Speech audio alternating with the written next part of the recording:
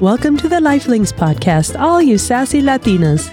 This is where you come to hear stories that resonate with you, help you discover your true cultural identity, tossing off the need to fit in, and standing out with your authenticity, because that is your superpower. I'm your host, Consuelo Crosby, and also the creator of this content. If there's anything you'd like to share, please reach out to us on our Instagram social media at Lifelinks, that's LNXX, or through our website at thelinks.com. Of course, come here for some love and chat sessions with our fab guests from the comunidad. Sit back, have your cafecito, maybe some vino, whatever you like. We are bringing the sisterhood to you. Hola, chicas! Welcome to the Lifelinks podcast, where Latinas are free to speak their truth in this comunidad of welcome. I'm your host, Consuelo Crosby, here with you every Wednesday to introduce you to the amazing women who join us on the show every other week, and then followed by a Pod Club episode the next week. I don't want to make this intro long because today's guest is absolutely epic. Every second of this episode will have you hanging on to each word that our guest, Valeria Aloe, shares with us. Get your tissues out because you will be crying from the get-go as she vulnerably shares her truth with such raw emotion that it's as though you lived her life alongside her. Valeria Aloe, native Argentinian, award-winning author of Uncolonized Latinas, founder of the Rising Together movement, double master recipient with an MBA and master's in spiritual science, right there will give you a little hint about what this entire episode is all about. From business admin to spiritual science and everything in between. Valeria will take you through her courageous decision to leave her beloved Argentina with her husband and move to Dartmouth, New Hampshire, in order to study for her MBA. Successfully rising in corporate ranks, becoming a mother of two, all the things, until her universe and her body said enough.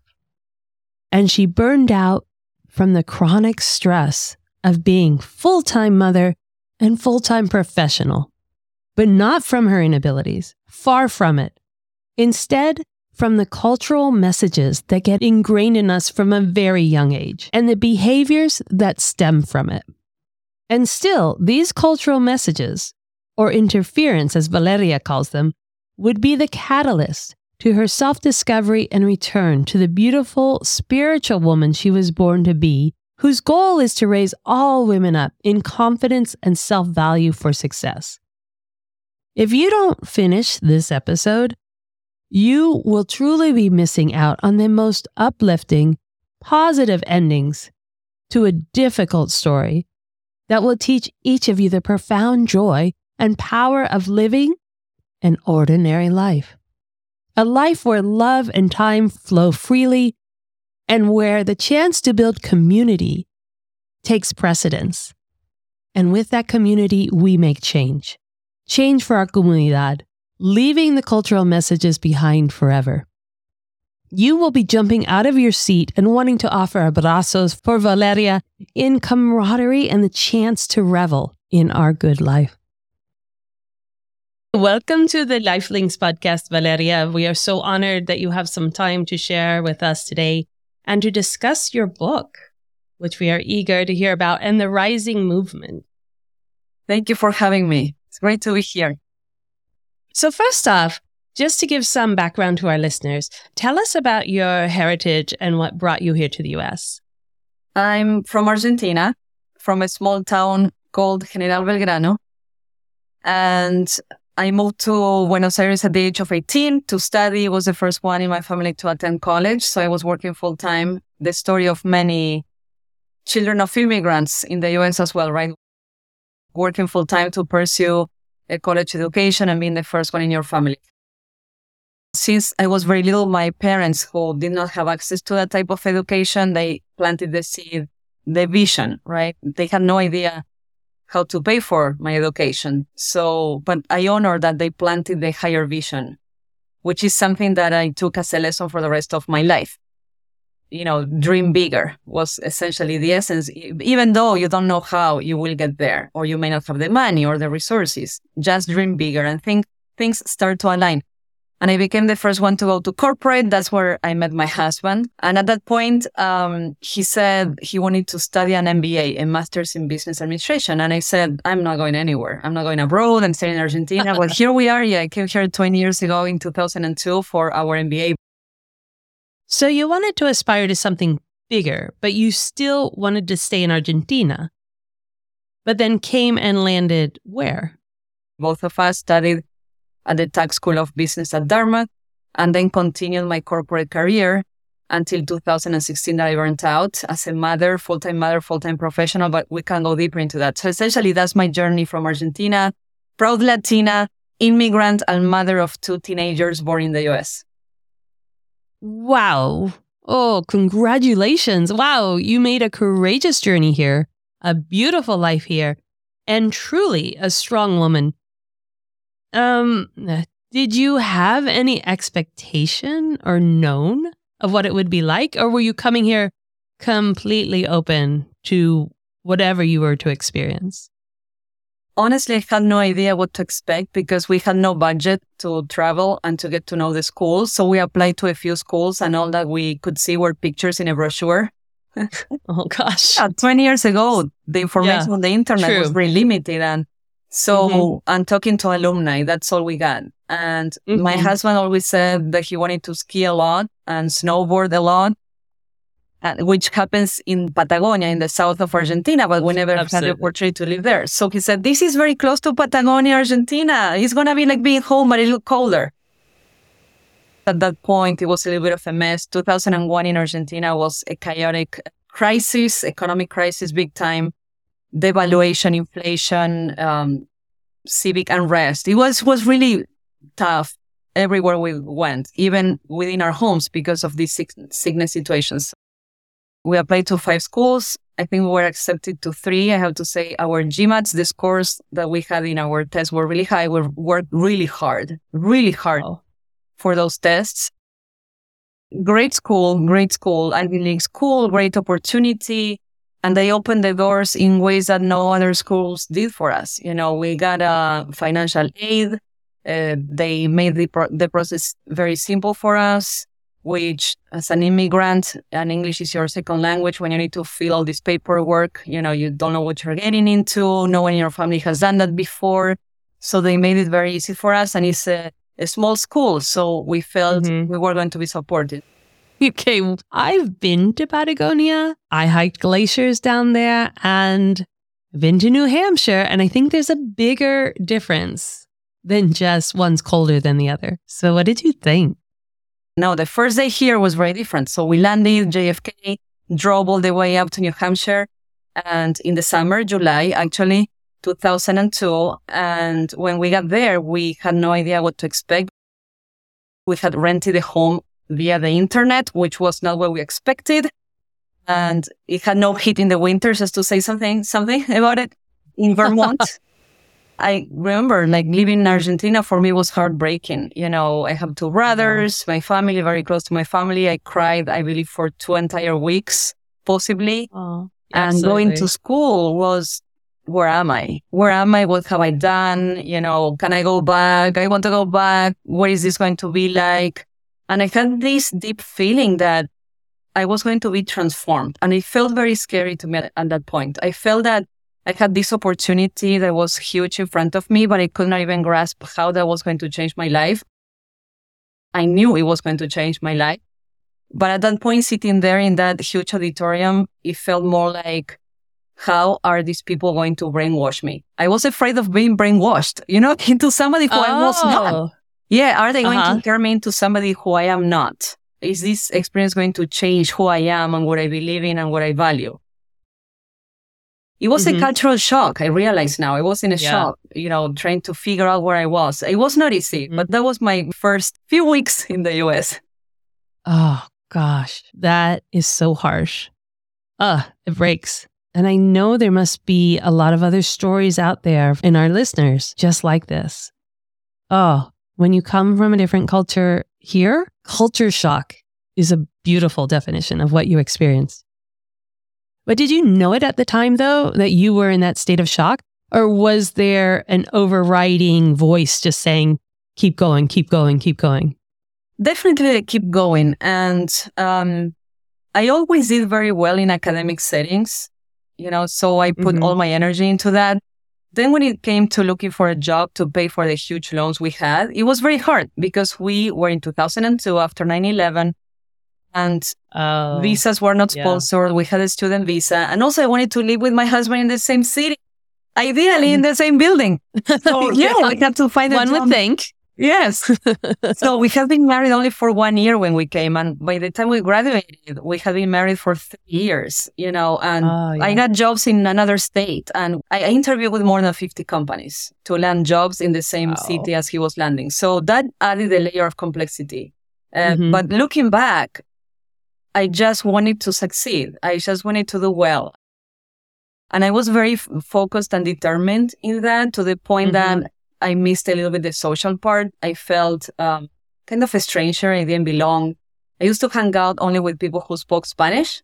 And I know now that I missed a lot. So when we have a reunion, I introduce myself again to my classmates. And I say, and I say, I'm sorry I missed meeting you 20 years ago because you're amazing. And I was too afraid and in a bubble, in a way, trying to protect myself. Now I can see I was in a cultural shock and trying to figure things out. That's very understandable, especially the focus. You went through so much. You went through so much because there's the emotional part, the relationship with your husband, and there's so much work you're doing behind the scenes.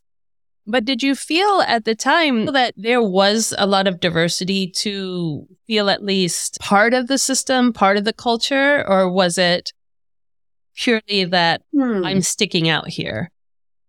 Back then, the school was very intentional about diversity and bringing diverse students. However, systemically, we were not embraced. I believe that there was a lot of progress. So I have seen even how now Dartmouth, all the effort that they have done recently to incorporate all sorts of DEI classes and conferences. So there are groups of support, even for first generation students that didn't exist back then. So, without the support network and without creating awareness in non-diverse individuals, it's very hard. So we didn't have that. 20 years ago, that didn't exist. It was not in the radar. So we had to figure things out by ourselves.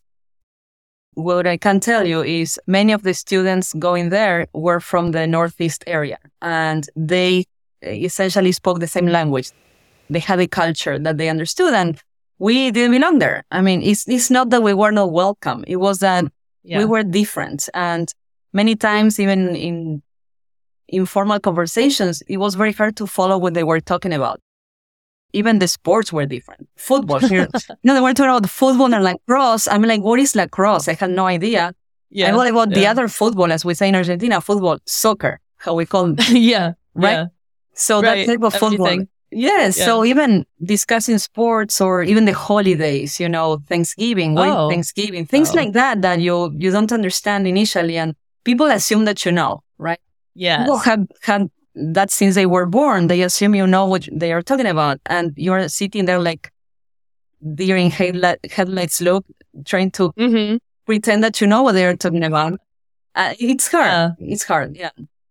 Definitely. And I think that element, that piece may still be present, even with the added support, added introduction of diversity into a greater part of society.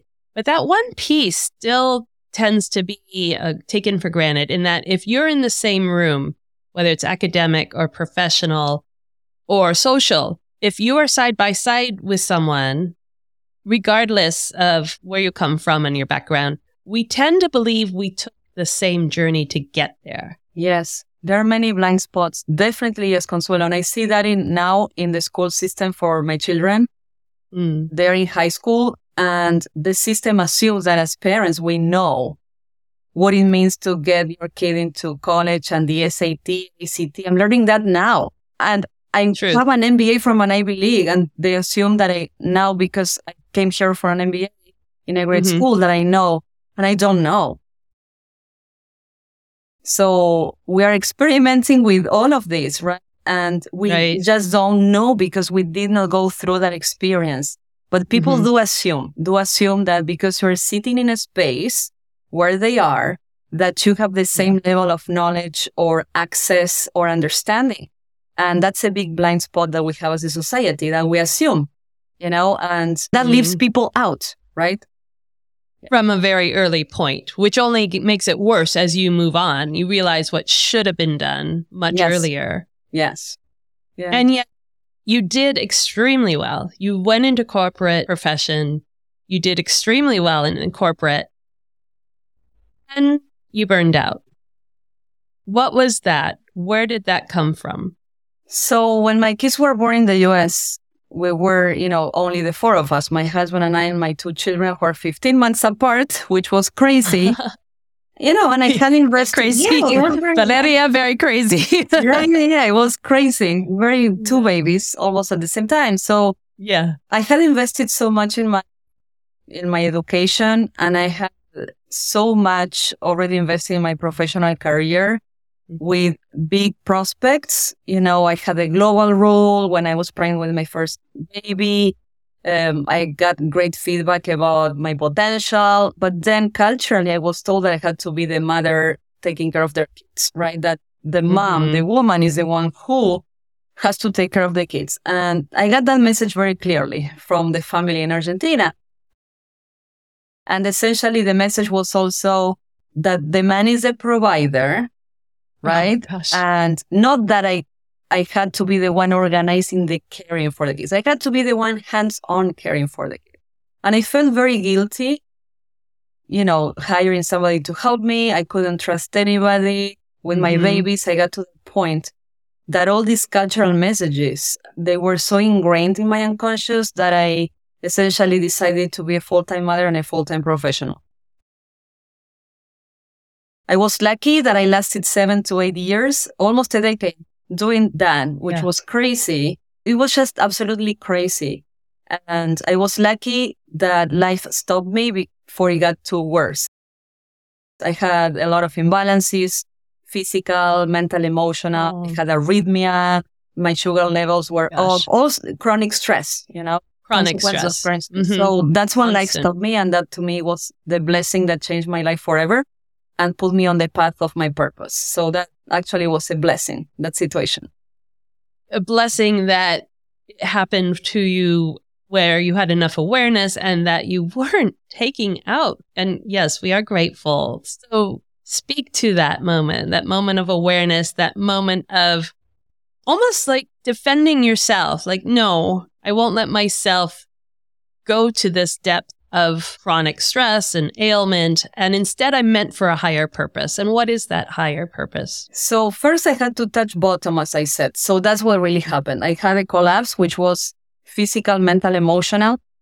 And I found myself crying for no reason, like babies. My kids were 7 and 8, not babies anymore, but little kids. Still need you 100%. Yeah. And I was kind of hopeless. And I'm like, how is it possible that I have such an abundant life with many blessings in so many different areas and healthy family and all these opportunities ahead of me? I'm not talking professional and life opportunities and to enjoy life.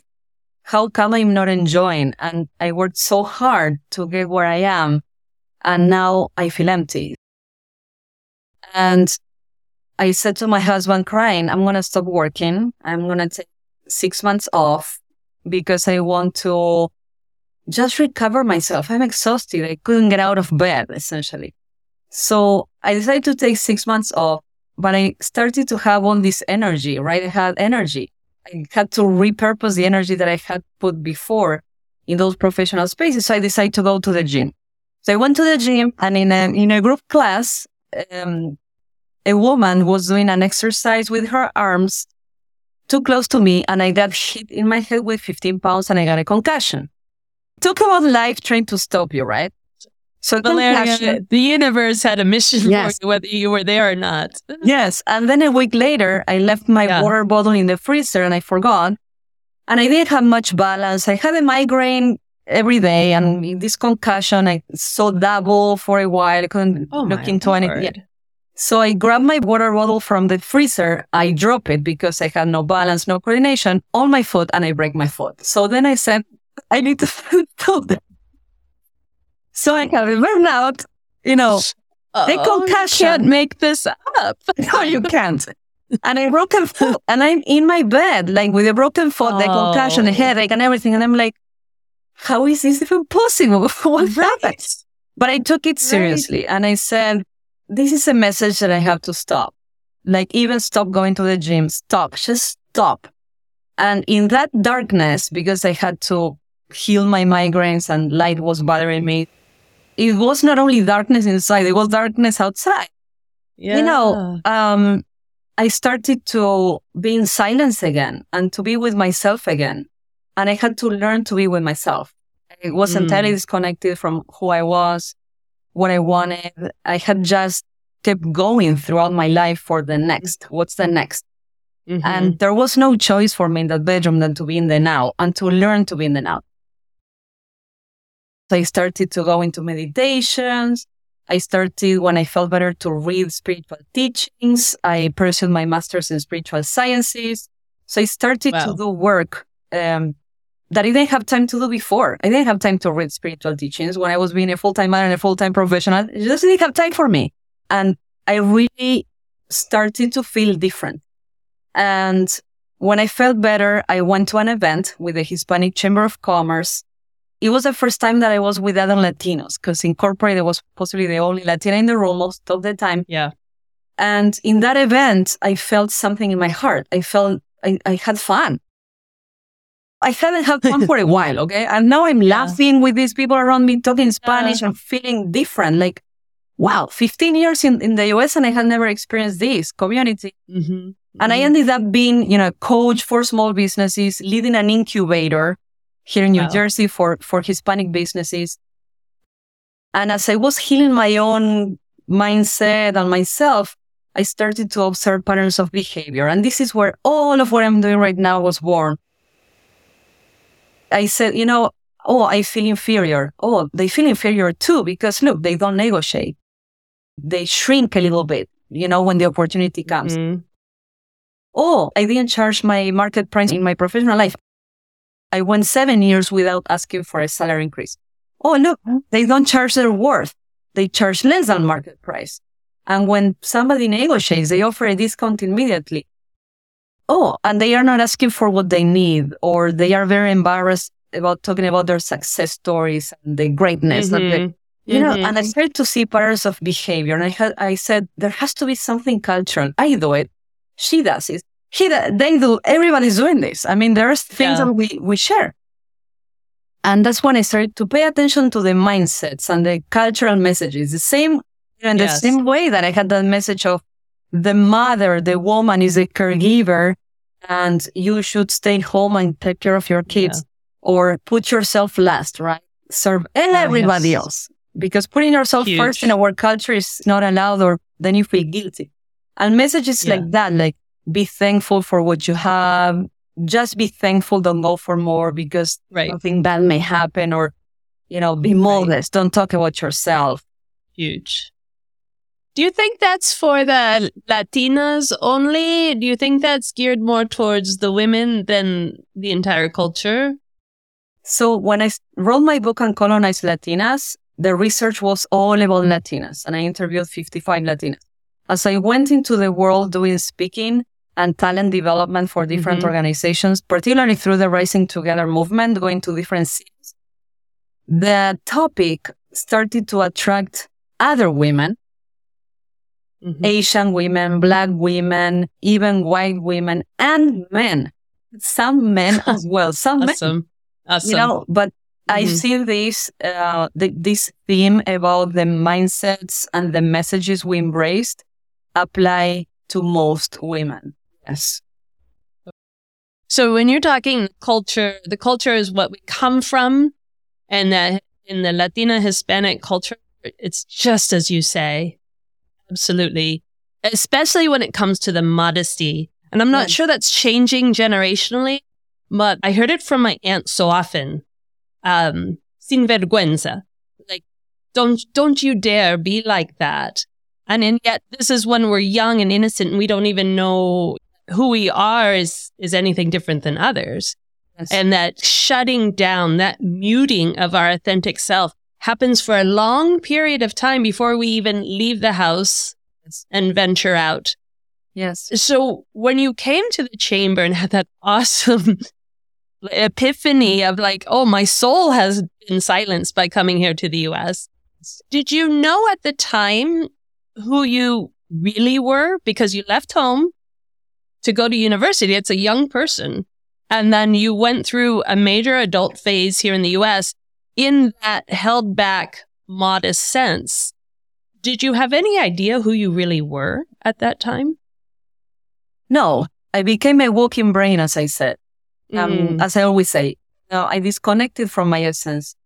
But at that moment, when I had that burnout and I started to reconnect with my essence, and that to me is, your soul, the inner wisdom, the voice of the intuition, the inner world that so many times, when we're running around, working and doing everything we do, we forget that we have it's all in the mind, right? And when I gave myself the time to reconnect with that essence, I started to feel things that I felt when I was little in Argentina. When I was in my hometown, what I love to do. I had like a spiritual life in itself. I remember with my older brother, we loved music and we used to go to church just to listen and sing to the music. In Argentina, they play the guitar. Yeah, in church in Argentina, it's not the same as in the US. It's a little bit more cultural and they play the guitar. More modern, maybe? More modern, yeah. So, yeah. But I had a spirituality and to me that was not just the music, but also the connection with nature. And I had this inner dialogue with the higher power. And I was asking for help when I needed that. As a little girl, I remember that very well. And then I completely forgot. I moved to Buenos Aires when I was 18 and life took over and I disconnected from that. So to me, it was a reconnection through this very difficult moment in my life where I had all sorts of dark thoughts, right? And it was hard. But in that space of silence and it reconnected with that essence. And that's where everything changed. And I started to suddenly ask myself, why am I here on the planet? There must be a purpose. And if I received all these blessings, this education that no one in my family ever got or could dream of, how can I use this now, to better the community or people around me? Because I love people, right? I love to be with people. It fills my heart. So that's when I started. It was a slow process, building each day a little bit more. But the core of that, coming back from the ashes, it was an epiphany. Yeah, it was my spirituality. Yes. Yeah. They call it Phoenix Rising, the Phoenix Rising out of the ashes. And you come whole again. You were healing yourself to get back to who you were born to be. Exactly. And part of that, Consuelo, was also when you start to heal from inside, you start to heal your self-worth. You start to heal your sense of self. So you start feeling more abundant versus lacking. And that you deserve, right, good things in life. And that's how that transformation started to happen. And I started to believe deep in my heart that I deserved a happy life, that I deserved to enjoy the abundance in my life, and that I was a whole human being. Yes, I am a human being and I will trip over, make mistakes, mess up, but learning to have compassion and to say, I am learning. I am a human being. I am learning. And I can be compassionate versus harsh and go and discipline with myself. In essence, is self-love, right?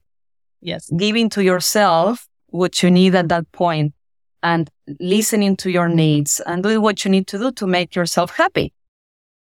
Beautiful. Yes. And definitely in complete opposite direction than the cultural upbringing of go, especially coming to the US. Prove your success, prove you're worth it, prove that, yes, an immigrant Latina can be successful and be equal and have equity But getting on that track, and a previous guest, Dr. Joanna Feliciano, had said the hamster wheel. She's a which friend. is perfect. She's my friend. I love her. Yes. We're serving that word together. That's right. Of course you do. Of course you do. Yes. The hamster wheel. I didn't put that together. The hamster wheel makes so much sense because, and I think this is really helpful for a lot of the younger Latinas. No matter if you're not whole, like you say, if you're not who you are born to be, no matter how hard you run on that hamster wheel of success to prove to yourself how far you can go, how successful you can be in the wrong frame of mind, successful on someone else's terms. Yes. It doesn't matter. You will burn out. It's not sustainable. Exactly. Be someone you are not. Yeah. Yeah, exactly. And you articulated that so beautifully.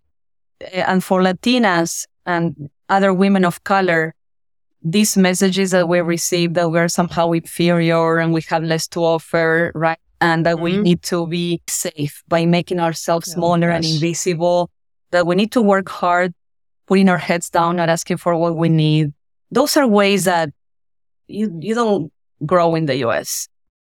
So those cultural messages become interference. And I learned that interference keep you away from connecting with your essence and your power.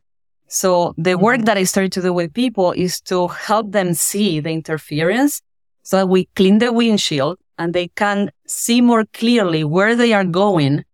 And that comes from the connection with their essence and their hearts. So the noise and many times the voice of self-sabotage or, that the diminishing voice, what do you know? Because as kids, we heard that a lot. Kids don't have an opinion here. What do you know? Cállate la boca. O sea, things like that we heard, right? That's true. And also, another big one cultural is that each time we challenged authority, we were punished. So now we say yes to everything. And I see this in the speakers that I do with women, that the yes, of course, is so prevalent in women that we're always like, can you do this? Yes, of course. Can you do it? Yes. And we say yes too fast before understanding what we're committing to. Then we're overworked, exhausted, right? And putting everybody, and we don't take the time to say, let me think about it. Let me understand what you're asking about. And really understand if that is aligned with what we need to do for ourselves or even our growth journey. So that's one aspect, all this noise from the culture. The second aspect that you mentioned, the hamster wheel, is I'm looking into how we live in the US and now with teenager kids. I see this also reflected in the US, first world economy. There is this pressure to be successful to the expense of your own emotions. So vulnerability is not a good thing. Like you need to be strong, you need to be successful, you need to put your best face and show to the world that you are strong and, that you got it. Because the moment you show the world that you are in pain, emotional pain, struggling, not feeling well, you are not okay, that's perceived as you are a loser. Yes. So, absolutely. So people start now taking pills or smoking or drinking and all these diseases that we have in this country. Mental health is an issue. But why? Because we push everything down. Because the system is pushing us to show the perfection of the successful and the winner and the number one. And you know what? That's not true. It's not the wholeness of who we are. It is okay not to be okay. And, that's a conversation we need to have. That's the way to heal, right? To accept first that you are not okay. Unless there is acceptance, there is no healing. Yeah, no, that's really well and powerfully said, because it is systemic. And there is a sense that, like you say, you have to hit a white man's definition of what success is. The work that I do and what I discuss with women is we need to embrace that we have the power to influence a new culture. As Latinas, we come from the culture of the heart. Yes. Here in the US, we're in the culture of the mind. And there is no better or worse culture. They're just different. So how can we merge the power of the culture of the mind, that clearly artificial intelligence, all the gadgets you can imagine, technological progress, And the culture of the heart that is more about personal relationships, caring about the other person, deeply caring, nurturing, compassion, good compassion, understanding, So how can we merge both? And that's something that those of us who have that diversity and we have been experiencing that and live that, we could have that power of bringing that asset to the world that today needs it so much. Yes, I totally stand behind that. I love how you express that because I really feel that women of color, and I only know the Latina story, but, Latinas bring so much to the table in that regard because the strength that we don't talk about, a lot of it has come from, I think, the day we were born. So we always had to figure things out for ourselves. And if women came to like yourself, came to the country, you had to figure out an entire different culture, an entire different language, and still be held to the same level of success.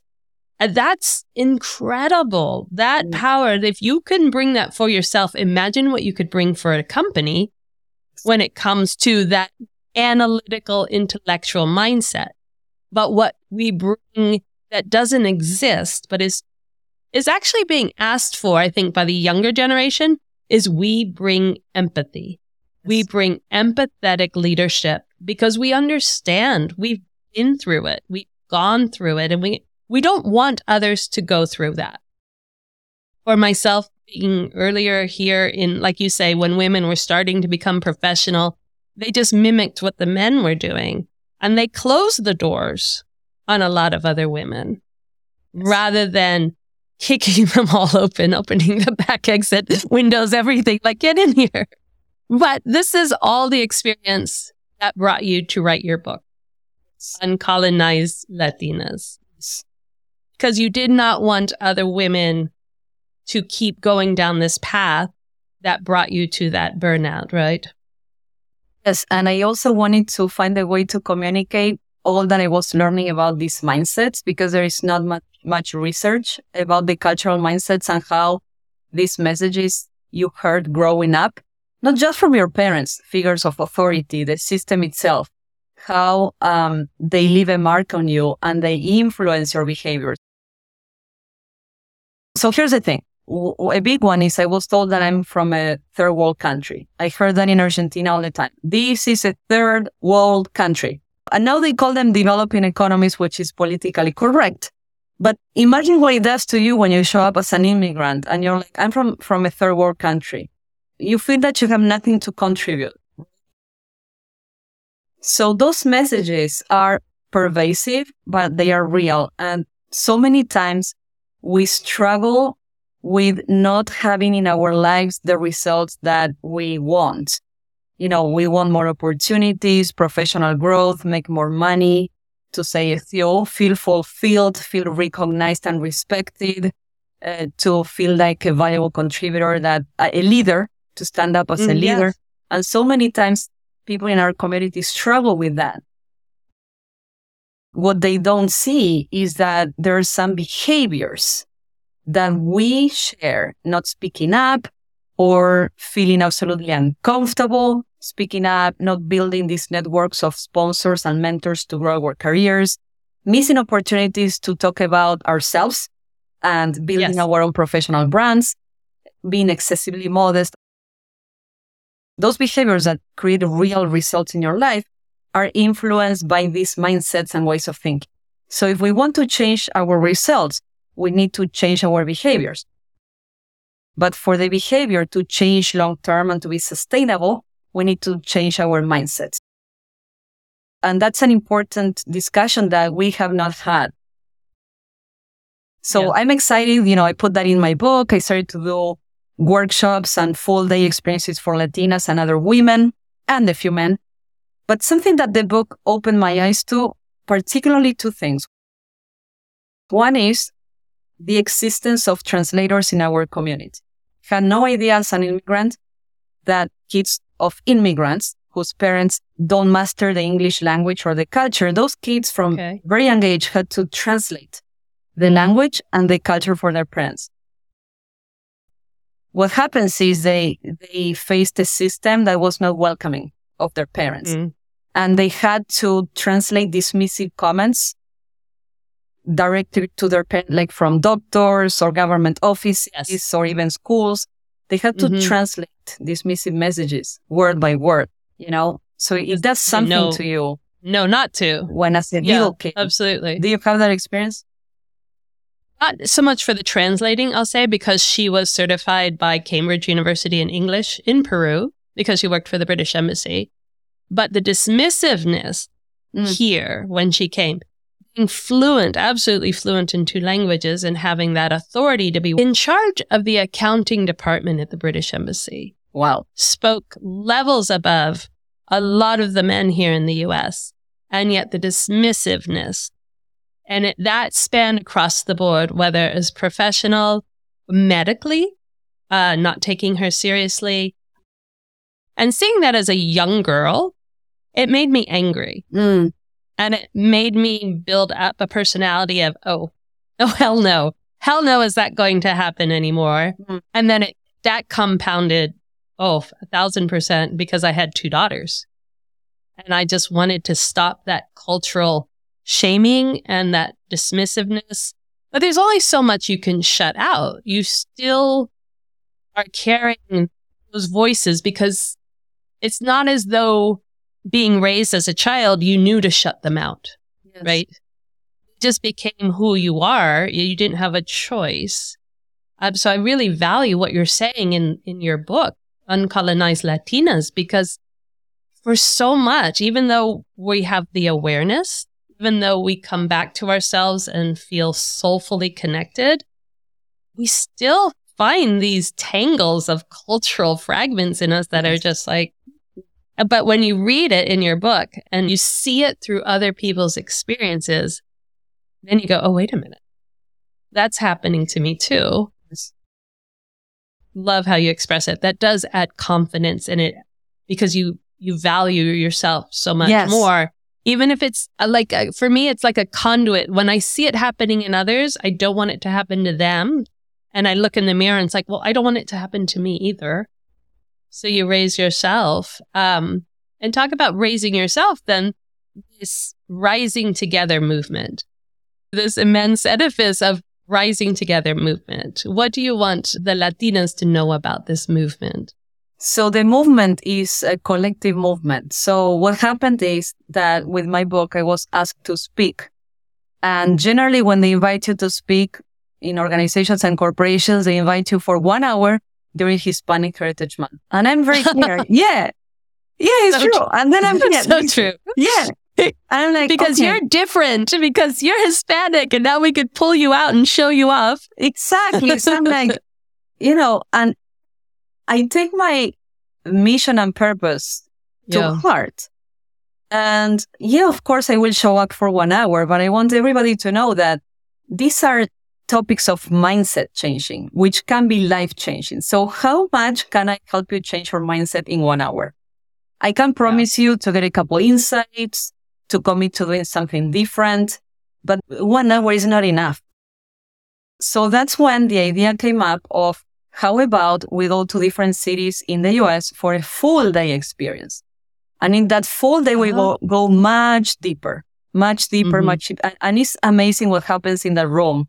We really have real conversations, like the one we're having now with Latinas from college age to almost retirement, different races, some of them born here, some others born abroad, different languages even, corporate, academic spaces, entrepreneurs, students. So it's a big mix and variety. And something that happens in addition to discussing this mindset and finding common ground, creating community. And also we have discussions on how are we going to do things differently?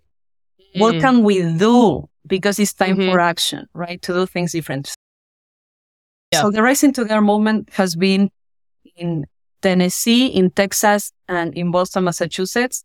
And we only go where there is some light that shows up and says, we want to have the Rising Together movement here. So we don't push. We are not seeking, but we react to requests that people want this where they are. So that's what's going on at the Rising Together movement. So the next destination, I'm saying New York City because I'm very close. I'm making it easy for me. New York or San Francisco? Well, maybe come to the West Coast. You were almost there, but West Coast. Why not? 2024. Yeah, that could be an intention. I would love to. So yes, that's what's happening is I'm learning that we crave for spaces where we can express what we carry, and people feel relief when they see others carried the same. Because it's not that you are a problem or that something is wrong with you. It's the culture influenced you in a certain way to think or see things in a certain way. So there's relief initially. Then there is this self-empowerment of, okay, then that means I can change it, And then there is this community component of women working with women and making new friends and new connections that stay in the city after we. Yes. Oh, congratulations. That's beautiful. Absolutely. And it seems so simple and yet been denied it or don't know how to instigate it or don't even know that it's an issue because we think it's us. We think it's us and we try to make ourselves fit in, not assimilate necessarily. We love our Latina selves, but we still have to feel like being in, even if we're only doing it with 10% of our person. And that other 90% is just dying. It's not being fed. It's not being fueled. But you get a group together and if there's music playing, that's a whole different vibe. This starts happening. There's always food. Food and conversation and music and everyone starts dancing. That's something about here that's very isolating. It's just the culture itself here. Yes. I really feel like you're speaking when you say cultures. Yes, we are raised as Latinos in a culture that is very, like you say, restrictive when it comes to the women. But also the culture here in the U.S. is very restrictive when it comes to women. Definitely, yes. And it doesn't embrace and welcome everything that women have to offer and who they just are. But that's also why I do the podcast, is to give a safe platform for women to speak their truth, to share what it's like. Yeah. And you said something really important, which is we only bring 10% of who we are. And part of that is because when we feel threatened and we feel we don't belong or we feel different, we go into survival mode. And when you go into survival mode, which I call it unnecessary survival, because our ancestors, they had to survive. We come from systemic poverty, even human trafficking, violence. Our countries had a lot of struggles. And which, if we go back in history, they've been systemic since the colonization times. The resources were depleted. So that's why our countries have been poor. Stolen. They took away. Yes, stolen. They took the gold, away. The resources, the people. So there are developed economies or first world economies because they took the resources that we had, right? So, and this is not a blaming game. Honestly, if you look at how I look European and going with blue eyes, with a very big Latina heart, but God is funny and put me in this package, okay? So, yes, now, yes. So it's interesting to see that, but that's where I come from. That's where my ancestors came from. But because I was born surrounded by systemic poverty, my grandmother did not even have shoes. She had 17 brothers and sisters working the lands in Argentina. So my other grandma had to stand on a little stool to wash the dishes at somebody's house. So there has been very close to us that survival. Not having enough to pay. If my parents' fridge today breaks, that's a problem. I need to come to the rescue anyway. So survival is very still prevalent in our families back in Latin America and very close in generations. So when we feel threatened in these rooms, in these workspaces, we go to survival because that's all we know. So when we show up as our 10%, it's because we're afraid. The tendency is to shrink, to be in your safe space and not to speak up, right? So that's when you don't show up entirely because you're in fear. And this is something that I shared in Boston when we were doing the Race into Our movement. When you're in fear, all you can see is maybe around your eyelids. Like you don't connect with the room. When you're in fear, you are not present in a way that you read other people's reactions to what you're saying. How can you be effective, right, in your work if you're in such fear that you are in panic mode and you cannot even read the people around you or express yourself in ways that will convince them with the idea that you're presenting? So we have so much to offer, but if we come from a place of survival, that's when we put ourselves in a shell and operate only at 10%. I've been there. I used to flash. My full face was red. I was tripping over with my words and sweating profusely. I can't imagine. I can't imagine. Yeah. What I have here today does not know. Well, because, I learned breathing techniques. So I learned to calm my nervous system down. I do some visualization before I go into a meeting. I visualize myself succeeding in certain spaces. I don't allow my brain to, come up with all these scenarios of tragic consequences or what could possibly happen. Yes. Which I think is another thing we get trained because we come out of that survival. Yes. You get trained to think the worst. What's the worst thing that's going to happen? And then you could get fixated on that so easily, and that can freeze you. I shouldn't go down that path of starting my own business, of buying a house, of moving to a different place, of doing anything new, because it's not a matter of failure necessarily. It's that survival. Yes. Well, I wouldn't be in this, worst possibility that could happen if I had just stayed home and did whatever I did and didn't ask for a raise and didn't change my job. And that is the depth of cultural training that gets embedded and really freezes us. Oh, I just love the power in everything you're saying and that you're bringing forward so much information from being around the women and hearing their stories and providing these summits that you have with the Rising Together. And we've heard so much from you. However, we still want to know more. Tell us something about you. People, even knowing you this much, even sharing yourself this much, what do people not associate with you? Who are you and what do you love that they would never connect you with? Two things, basically. One is that I do snowboard. I'm a snowboarder. I'm 47 years old and I snowboard and I go very fast.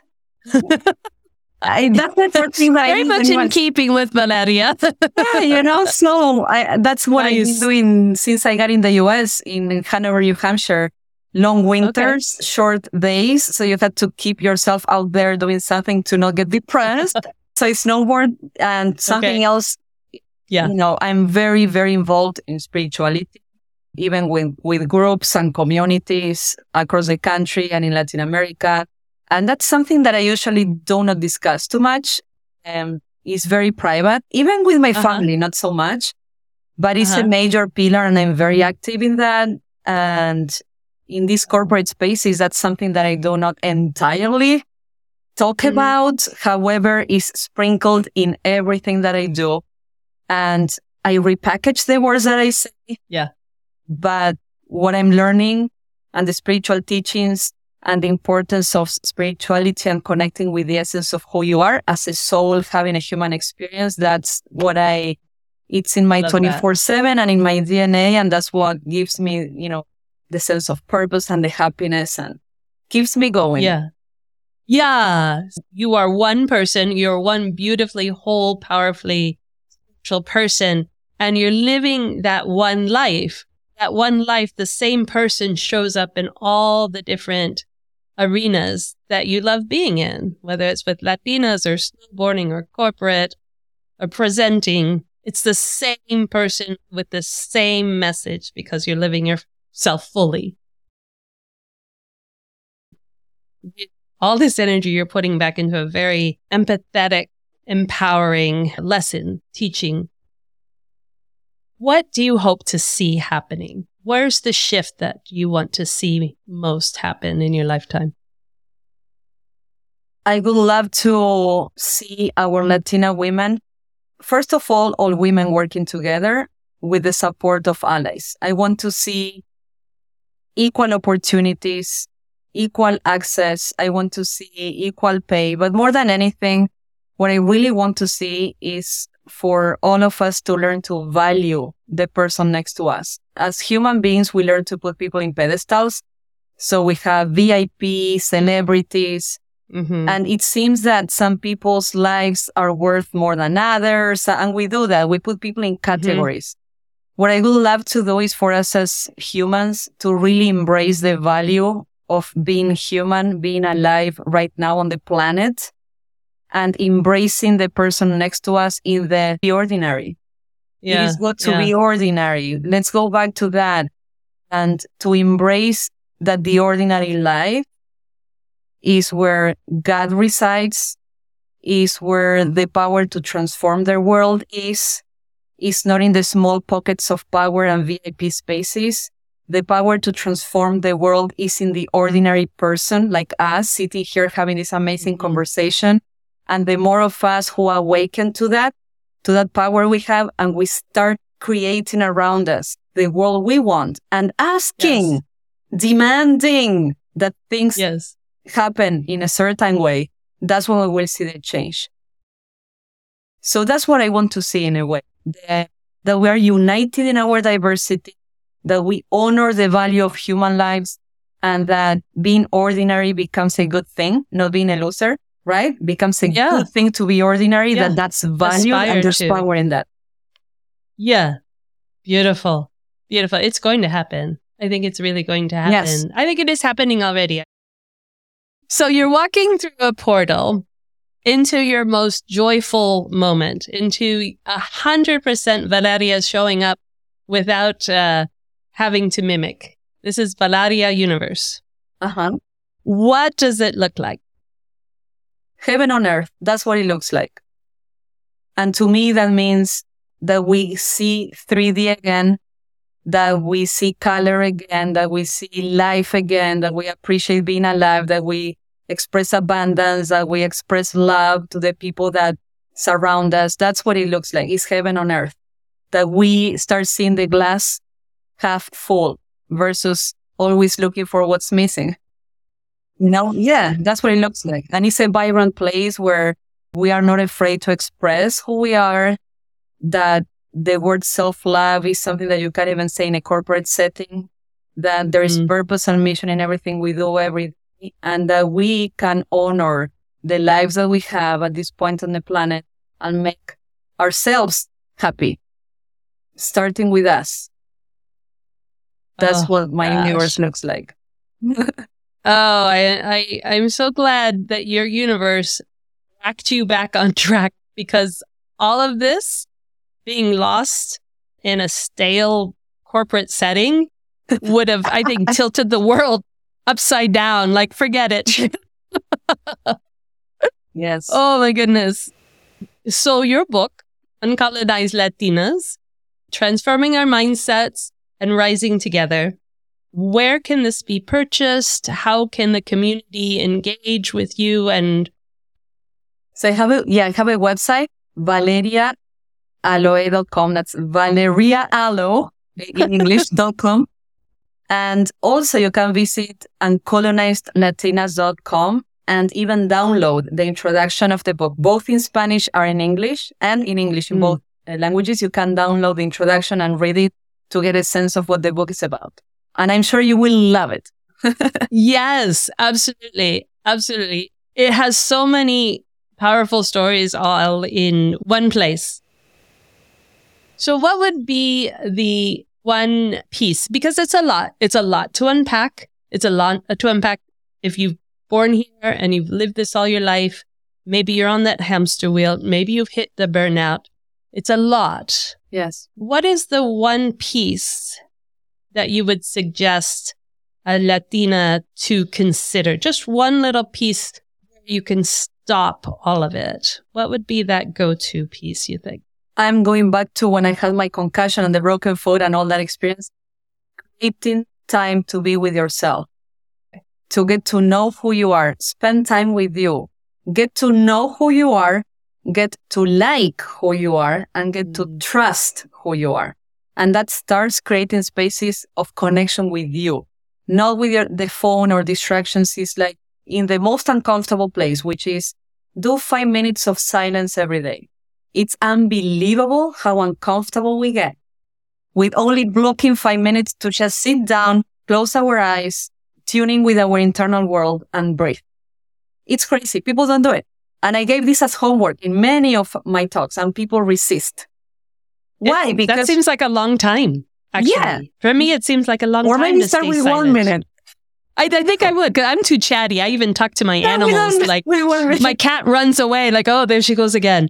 To stay silent in my own thoughts for 5 minutes, that does seem like a long time. Yeah. But that's why it's so life-changing. Yeah, I could see that. Yeah. I could see that. Maybe, but that after the end of 5 minutes, I might leave a note on the door for my husband, like, I'm out. I found myself, bye. No, I won't do that. I won't do that. You never know what might happen. I would leave an address. You can find me here. Yes. And 2024, the Racing Together movement is going to San Francisco. We already said that. Right? You heard it here first. We have declared it. We have taken your space. You are coming to San Francisco next year, 2024, because, we have the women here for you. Absolutely. They want this. Absolutely. And your book. Excellent. 2024 years. Yes. Thank you so very, very much. Thank you so much. Wow. Thank you for the work you do. Oh, and you. I love it. Together, we will make this happen. And every point. You bet. It's time. It is more than time. We've lived through too much. Well, did you go through the whole box of tissues? Did I not warn you? Did you get that sense of power of wanting to stand with her as she shared her story? To want to have been there way before 15 years passed for her and just provide her that community, la comunidad, that she realized was missing in her life.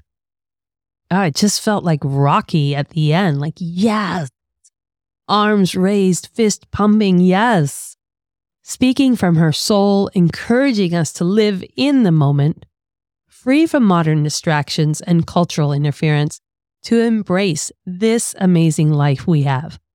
A beautiful reminder that we have what we need for true happiness, and if we get caught up in the false definition of success that takes us off our intended destiny, oh boy, this is a great warning that the universe will definitely knock us off that path and make us sit with ourselves for a minute or 5 minutes, as Valeria gives out for her homework.